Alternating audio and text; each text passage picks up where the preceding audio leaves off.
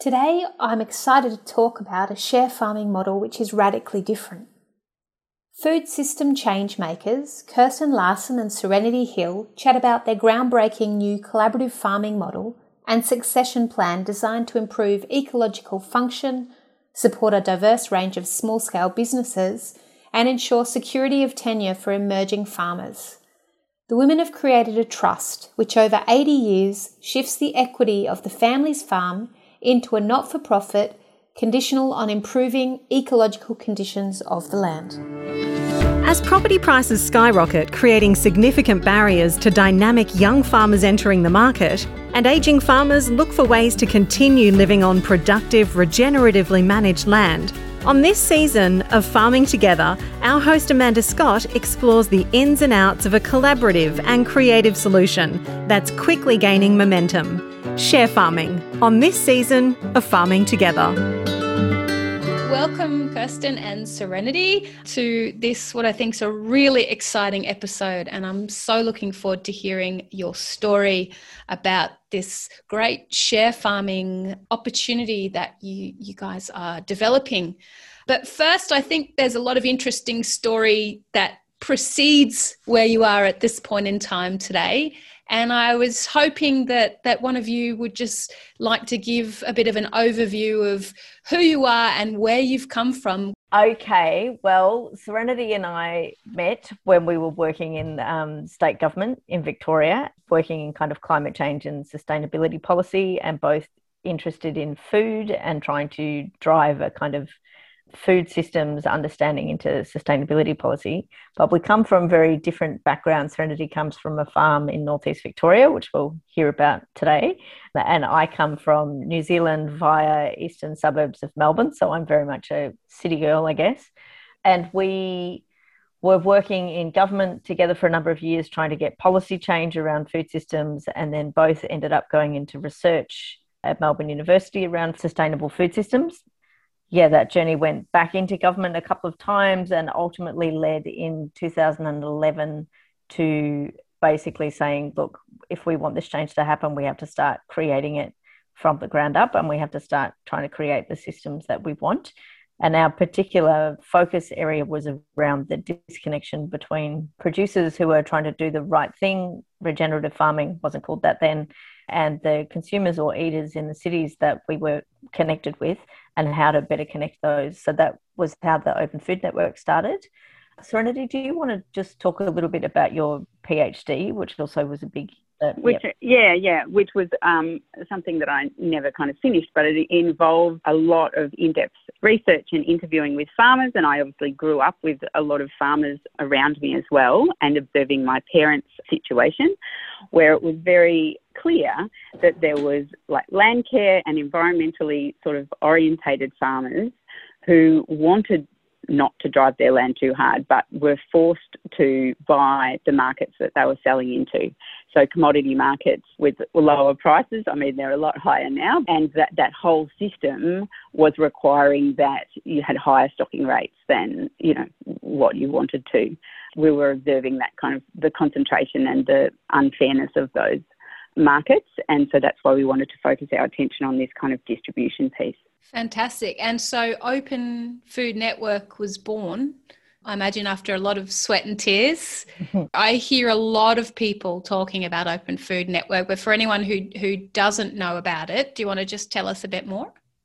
Yeah, so Open Food Network basically started as an online marketplace for connecting farmers with eaters and enabling farmers to tell their own stories and set their own prices. But the critical thing about Open Food Network is that it supports collaboration and farmers working together on distribution offers.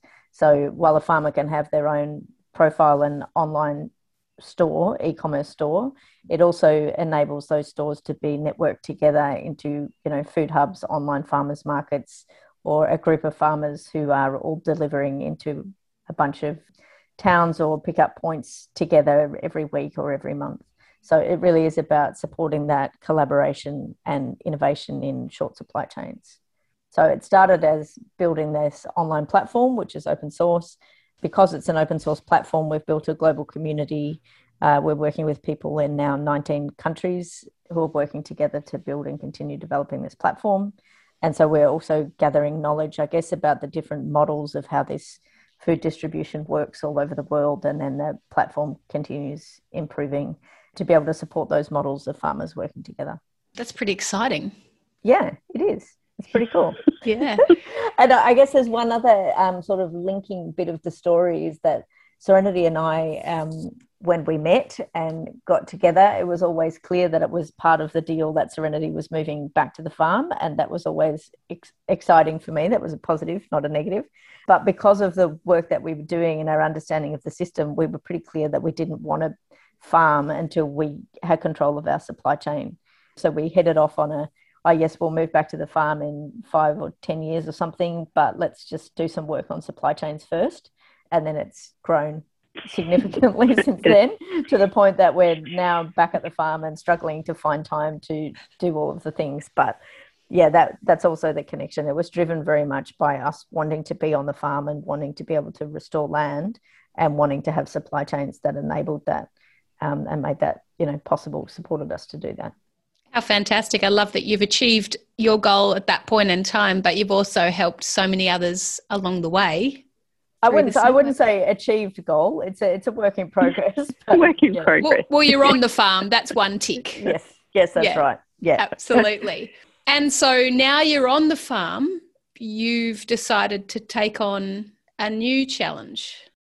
Yeah, moving back to the farm. So we're on 400 acres in Warrenbane in northeast Victoria. We're currently leasing that from my mum, and we run Aussie White lambs, and we're selling them directly to customers on the Open Food Network. As part of this kind of journey, we realised we're farming regeneratively because our kind of core goal is about climate mitigation and improving the ecosystems kind of around us. That's why we're interested in food production, and we think that food production has such a huge potential to shift our ecosystems and landscapes. But we have recognised that regenerative production, if you kind of take it to its potential, potentially requires, more people than just 2 people working hundreds of or thousands of acres.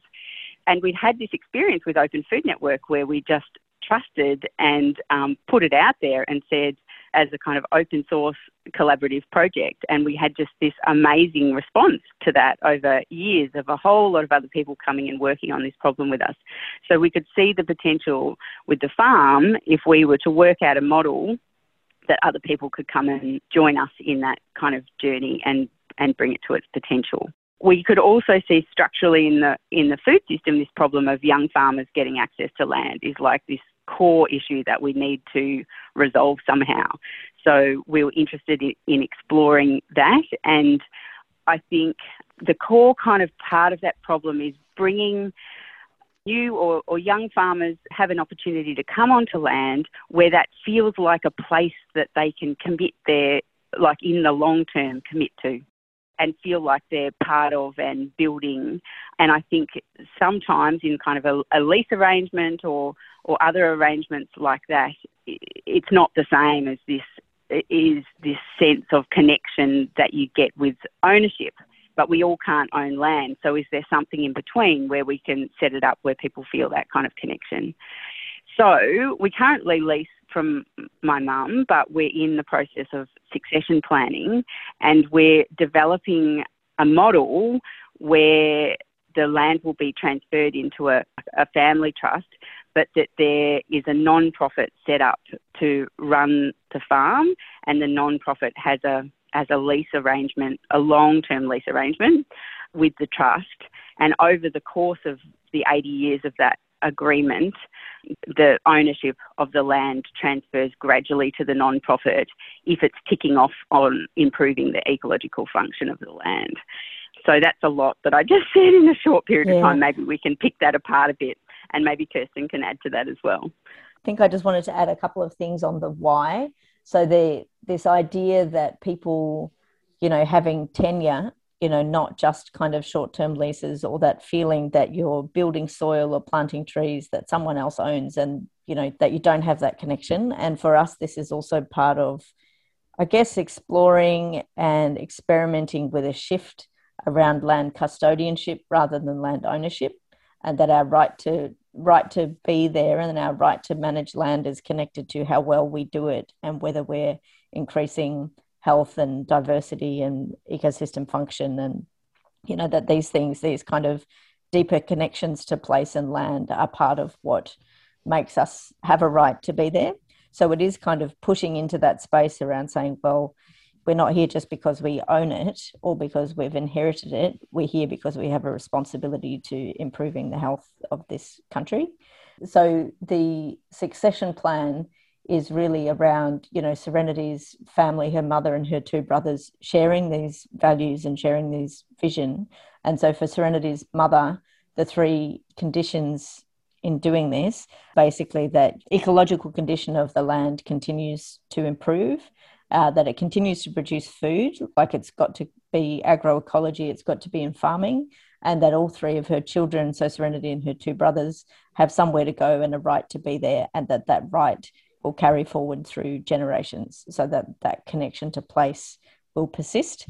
So the succession model around the trust really becomes that Serenity and her two brothers, as the beneficiaries, accept to get their beneficial interest in the land in ecological value rather than financial value. In accepting that, they're saying that if this long-term tenant, which is called Puckawidgie, if the long-term tenant, which is the non-profit called Puckawidgie, continues to improve the ecological condition of the land and produce food and ensure our access to live there or whatever, then every year there's basically an accrued equity, an amount that comes off the purchase price, so that at 80 years, when the trust winds up, the non-profit will effectively have accrued the property and it will move into what then is public or common ownership via the non-profit, and the non-profit exists for, land and cultural regeneration. I'm taking that all in now. Yeah, it sounds amazing. It sounds a lot to take in, but understand the principle. And I think it's a really interesting concept in terms of transferring our thinking from ownership to custodianship.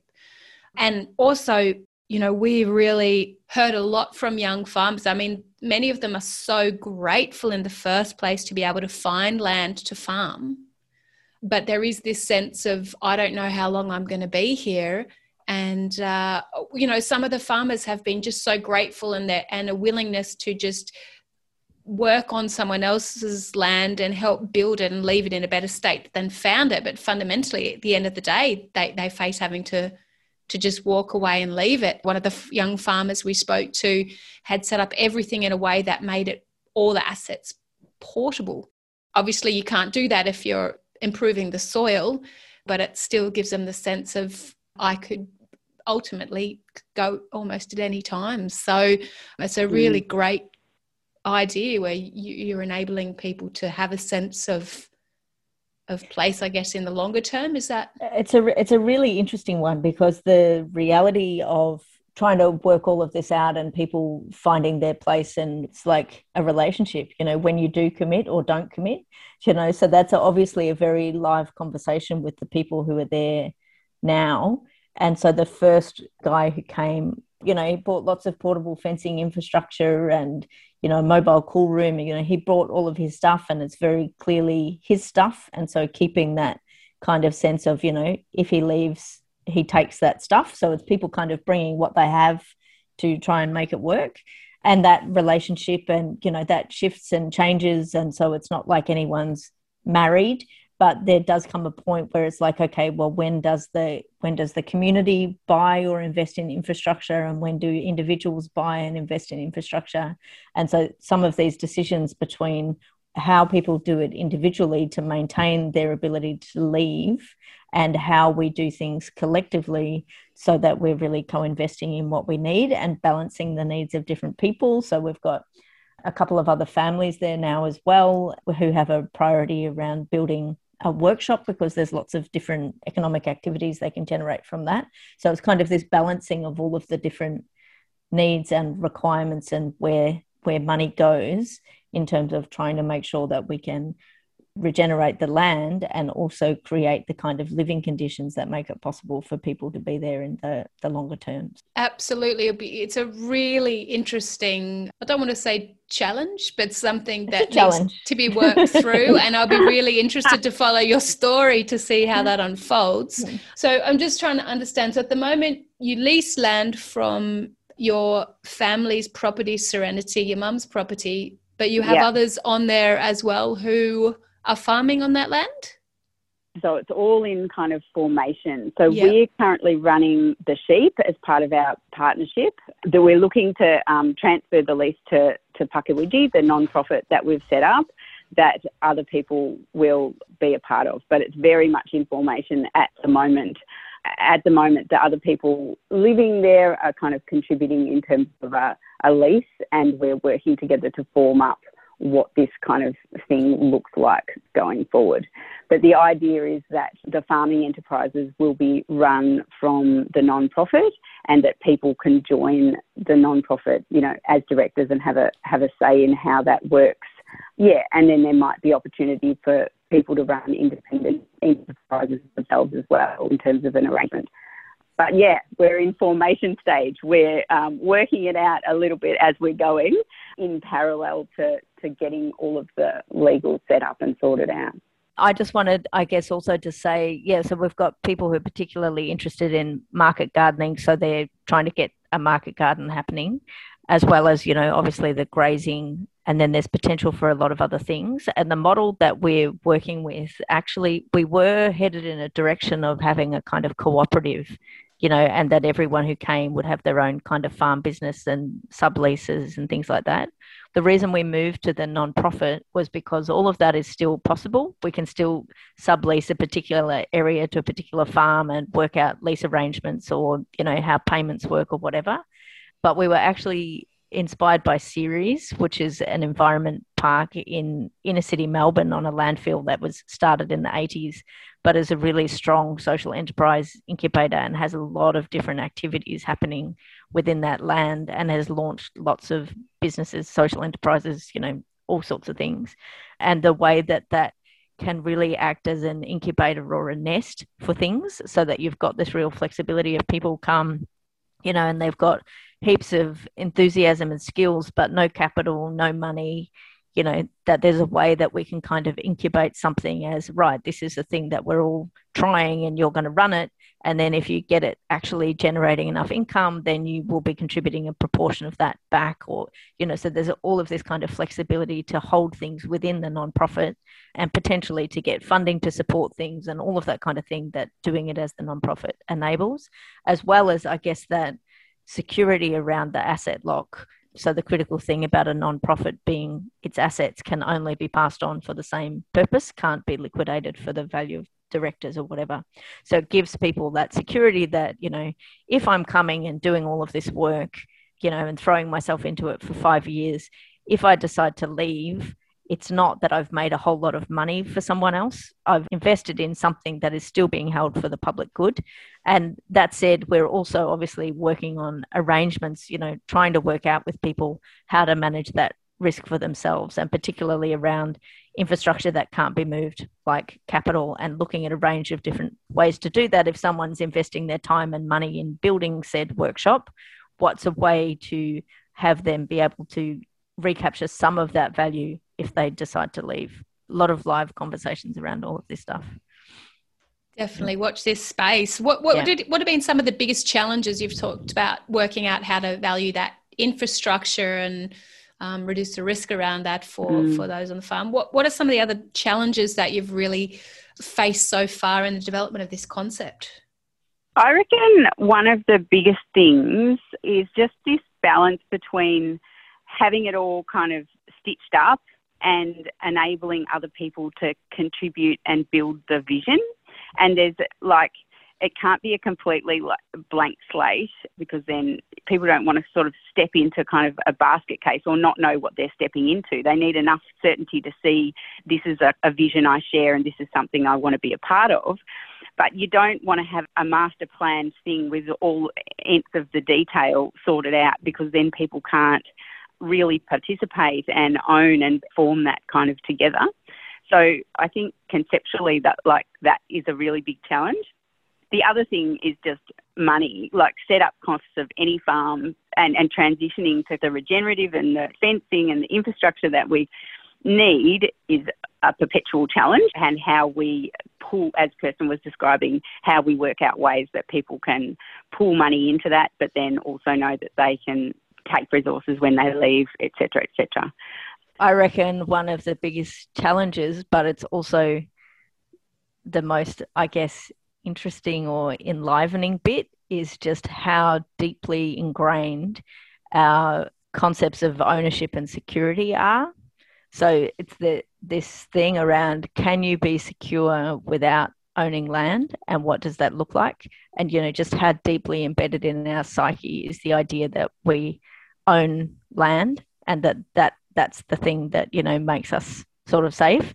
You know, I even feel a bit funny you just talking about it. Like, I can feel how deeply embedded that concept is. Yeah. And because the way our whole society is structured around that, even though, you know, the reality of farming and the amount of foreclosure of land and everything that happens, you know, it's kind of like, is it more secure? And in the context of climate change, and what is our security actually based on, and how we can build lives, you know, where we're maximizing resilience and security in ways that's not just purely the ownership, but that at the same time, you know, the tenure, the right to be there, regardless of whether you legally own it, is a tricky thing. And I think, you know, for me, there's this element of settlerdom. I wasn't born in Australia. I came here when I was 13, but I was born in New Zealand, which is a not dissimilar situation. And the fact that all of this land came into our ownership in, you know, through very dubious means. So there's kind of a question of being willing to kind of go there about what does it mean to attempt to decolonize this and our relationship with this, which is a very long journey that I think we're all just starting to pick at the edges of. So it's kind of, I think, as far as a challenge goes, when our hearts and minds are aligned with what we're trying to do, but we come up against, in us and the people who are with us, you know, we come up against these very strong reflexes and societal sort of panics of, you know, should we just own it? We just need to own it, you know. That's easy. We'll be safe once we own it, you know. Yeah, that's right. Yeah. There's also some very kind of mundane challenges in that we've got this thing conceptually that we want to achieve, but then it's like getting advice from accountants, and we've had a great lawyer that we've worked with to try and figure out how to then turn this into stuff that works within Centrelink, and thinking about access to pensions and all the kind of legal and that is just massive. It's absolutely massive and really challenging. Yeah, I mean, we found in Farming Together that finding the right experts to give you advice and support was actually one of the really challenging things for a lot of primary producers. Like, where do I go to find the right people for sometimes this really specific and quite unique context? Because the wrong kind of advice can really set you up on a difficult path. And it's also about finding the people who are both, you know, highly competent, they know how to work the system, and also creative and big thinking. Yeah, so like both our accountant Jenny Devine and our lawyer Matt Grogan both have that. Yep, I'll make sure you don't get in trouble, and we'll do the best that we can. But also, we're trying to do things that are different.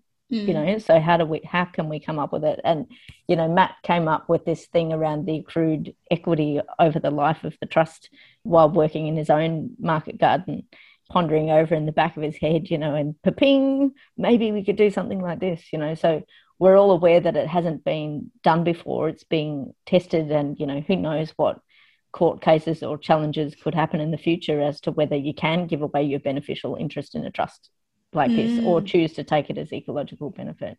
Interesting times on this planet, so we have to have a crack. Find interesting solutions, and you know, you talk about creativity, and again, that's a really strong theme that I've heard from a lot of people that we've spoken to in this sort of share farming series, which is the need to be creative, the need to have an open mind, the need to be able to look at things a little bit differently, and with calculated, risks, with the right information, support, jump in and have a go. Yeah, it's been a really strong theme, which didn't surprise me, but I didn't think it'd come out that strongly.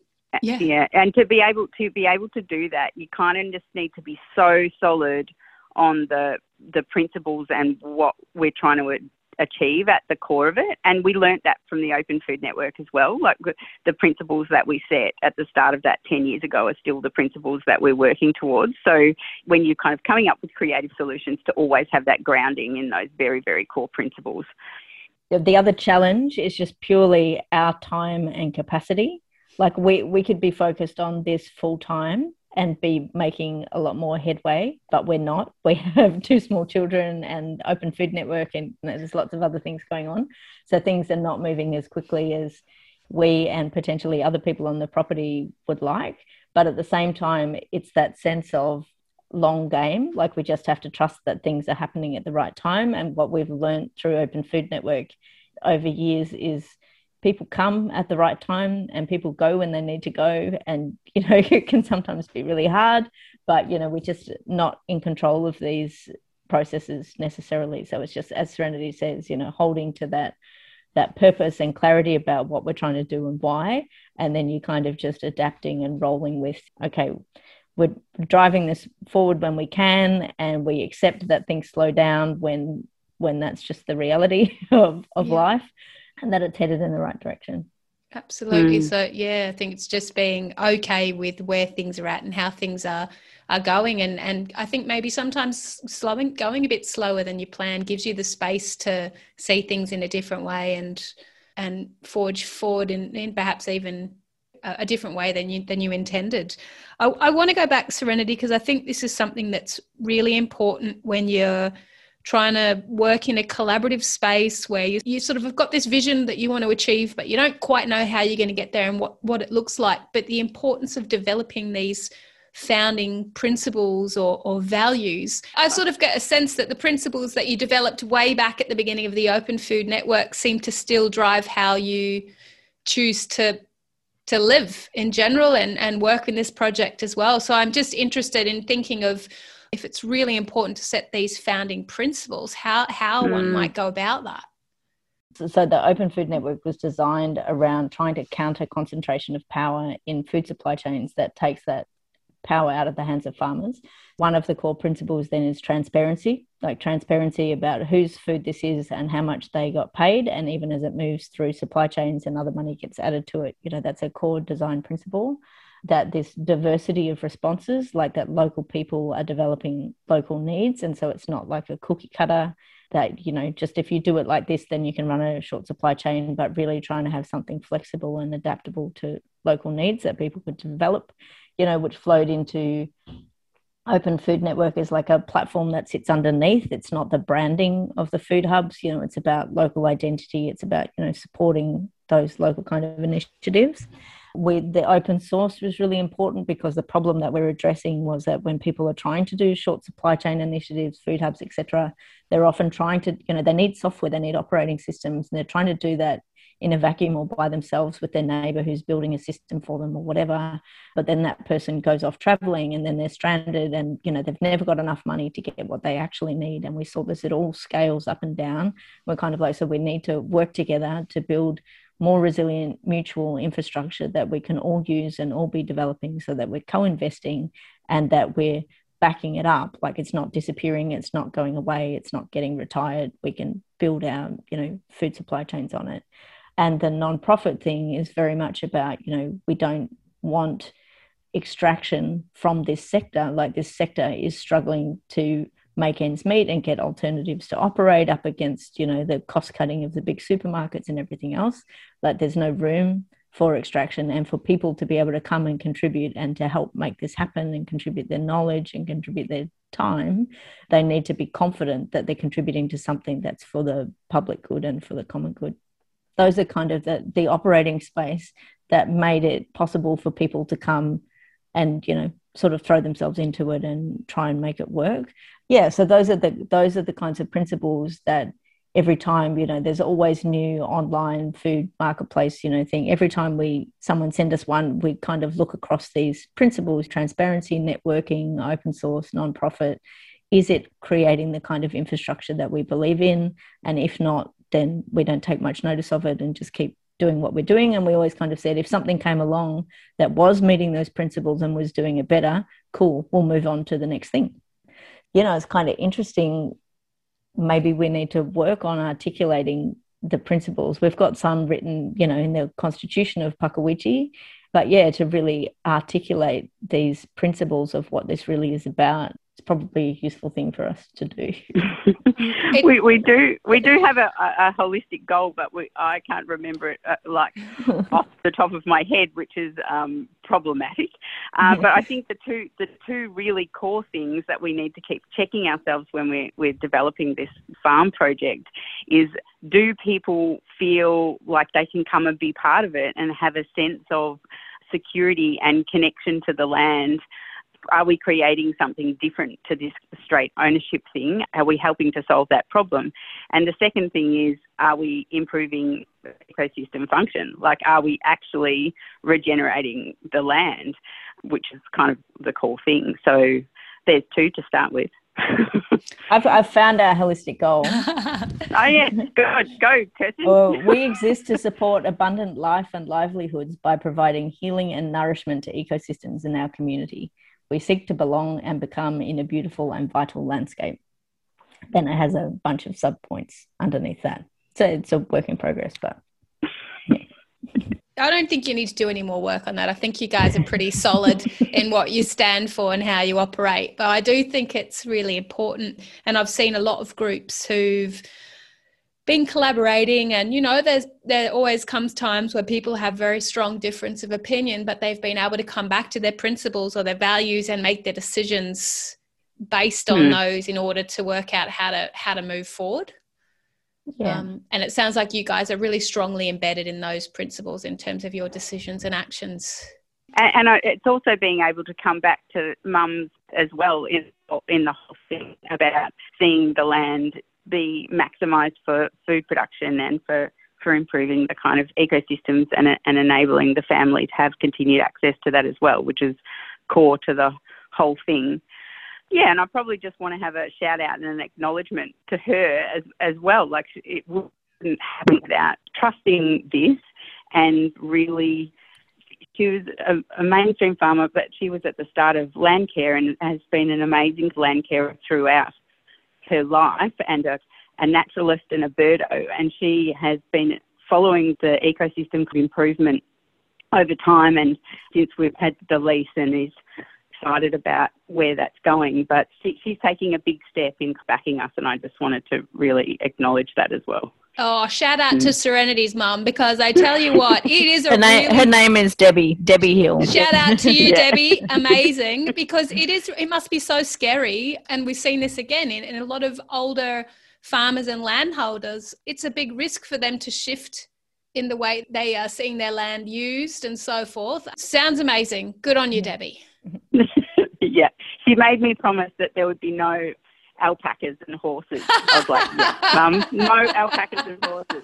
And she's guiding us in we're developing this flock of Aussie white sheep. So she's supporting us in that, and she can see that that's heading in the right direction in terms of having a good, solid flock that's producing good products. So, yeah. Not that we're saying for any of those people out there that have alpacas or horses that it's a bad thing. It's just not the direction for Debbie's place. Yes, this is not the direction for this place. No. Yeah. Can I just add one thing to that? Yeah. And that's just the sense of building on the generations on this particular property. So Serenity's mother, her parents, and also her great uncle, these kind of little patches and touches, like a lot of the things that are attracting people, like people who are wanting to come and be there now, because of a lot of planting from the 80s and 90s, which now has quite a lot of biodiversity. You know, areas that were degraded gullies now got lots of trees and birds and, you know, all of that kind of thing. And similarly, the water infrastructure and some of, you know, the couple of old macadamia trees and things like that Serenity's great uncle planted. So this kind of sense of within her family operating within the constraints of the mainstream systems, still having these nods and touches towards, I think, you know, there's notes of reading about biodynamics in the 50s and experimenting with things. 70s, yeah. In the 70s. Yeah. So it's a kind of tradition, a sense that there's a tradition being carried on, and being adapted and pushed into the times and the urgency of the times. And a part of that, amazingly, is like my grandfather recognising the importance of keeping like the native grasses and what the native grasses brought to the farm, but then not really understanding how to support that with the grazing. And then my mum, again, picking that up in terms of like she knows much more about native grasses than I do, and we've got that amazing ecosystem base in terms of those native grasses to work on, and that was a legacy from previous generations, definitely. Amazing. And sounds like Debbie still would be a really amazing resource and mentor as well in that land. Yes. Yeah. Things would be pretty dire without Debbie. This is an ode to Debbie, isn't it? One thing that I hear a lot from a lot of different groups collaborating is the challenges around dealing with different personalities, having to sometimes deal with egos. And in fact, conflicting personalities can unpick a really great idea and great concept. And I just wanted to know what your experience was like in terms of managing different personalities, or how you've been able to navigate that really well, if that's something that you've done well. Well, I think it starts with Serenity and I are both pretty good at managing each other's egos. And I think, laughingly speaking, but I actually think it's true, with the Open Food Network and with this project, it's not that easy to get involved and find your place. It's sort of easy enough, but you have to have a certain amount of persistence and a certain amount of patience and a certain amount of willingness to be involved in some long circular conversations. And there's sort of selection criteria that happen in practice and in process, so that anyone who was, it's all about me and this is the way that things are going to be done, just isn't going to find a foothold. It's just not going to, it's just, they don't last, they don't stick around for very long. They don't even get past the first barrier. Yeah. Really. Yeah. But, you know, that said, it's also, there's a lot of attention to actually how we communicate. And again, I'm thinking across both projects, you know, we've learnt a lot from people who've come and shaped culture and shaped communication and taught us about nonviolent communication. And there's a lot to be said for projects that don't have any money. When people are coming because they're drawn to it, you don't get to tell them what to do. So it has to be that sort of listening to each other, really understanding what's driving people and trying to shape direction that can keep that intrinsic motivation in place. What advice would you give to others in terms of navigating those relationships? You've got to do the work on yourself. You lead by who you are and how you take feedback and how you listen and respond to other people. And if what you get is what you give, kind of thing. Go deep, people, go deep. that would be me. I don't know, Serenity, do you have something more practical and tangible than that? No, I know what Serenity's would be. If someone's annoying, just write them off and don't waste any more time on them. That would be Serenity. Yeah, pretty much. Annoying people don't, that's right, get in at all. I think maybe I just want to touch on something else it's not about difficult personalities. It's just about, at Puckawidgie, there is two quite distinct, deeper motivations and twin vision almost for the farm with these other families that are coming onto the farm.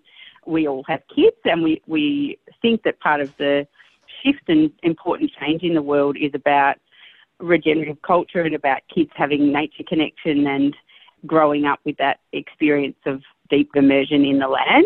So there are the people who have moved to the farm, that's their kind of core thing that they want to work on. And then we've got us and others, you know, working on the food production side. It's not about attention, it's about how you actually hold those two potential priorities alongside each other and make them kind of complementary. Yeah. And how do you do that? Yeah. Well, we're figuring it out.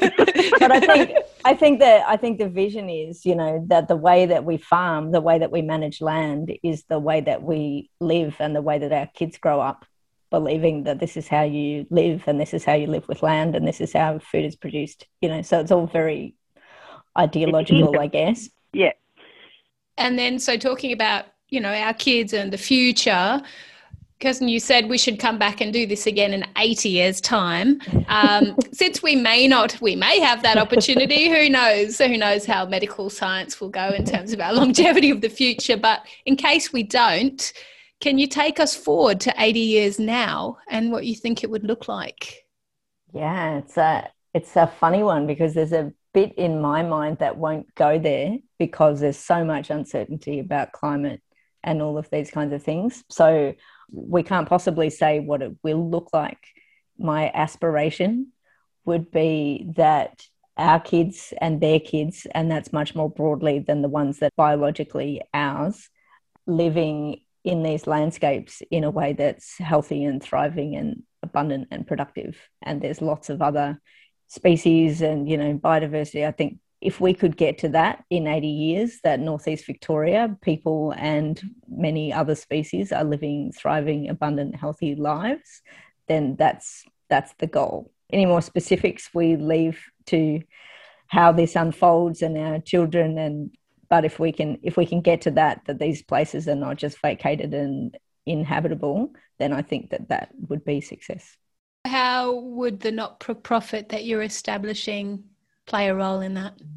I think it's about holding space or a nest or a place that this exploration can happen outside speculation in land prices, property prices that would potentially make this inaccessible to the people with the kind of values and practices that we're trying to find a place for. Like what's happening to land prices all around us at the moment will make it not possible for people who don't already have access to farmland to get it.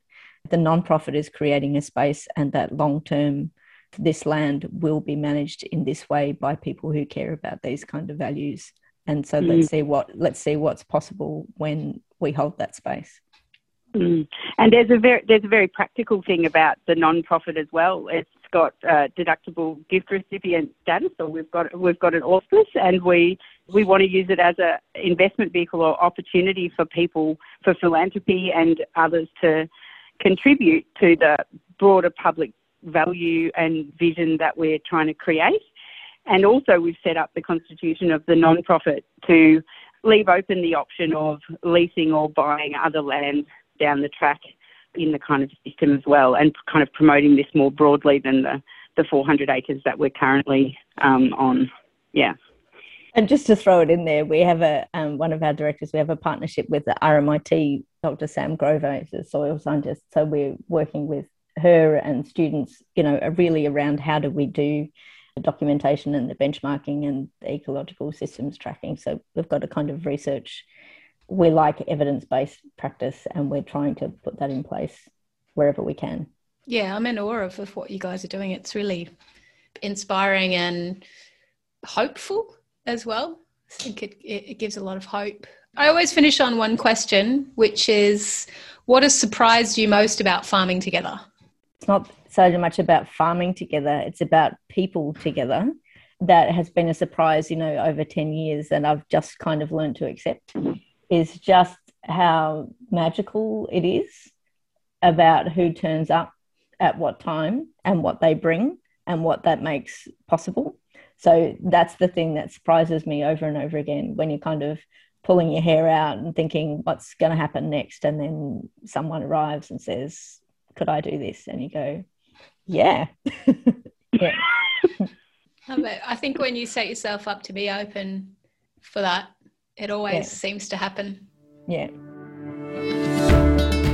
For more tools and resources to help you work collaboratively, head to farmingtogether.com.au or join the conversation on the Farming Together program's Facebook page.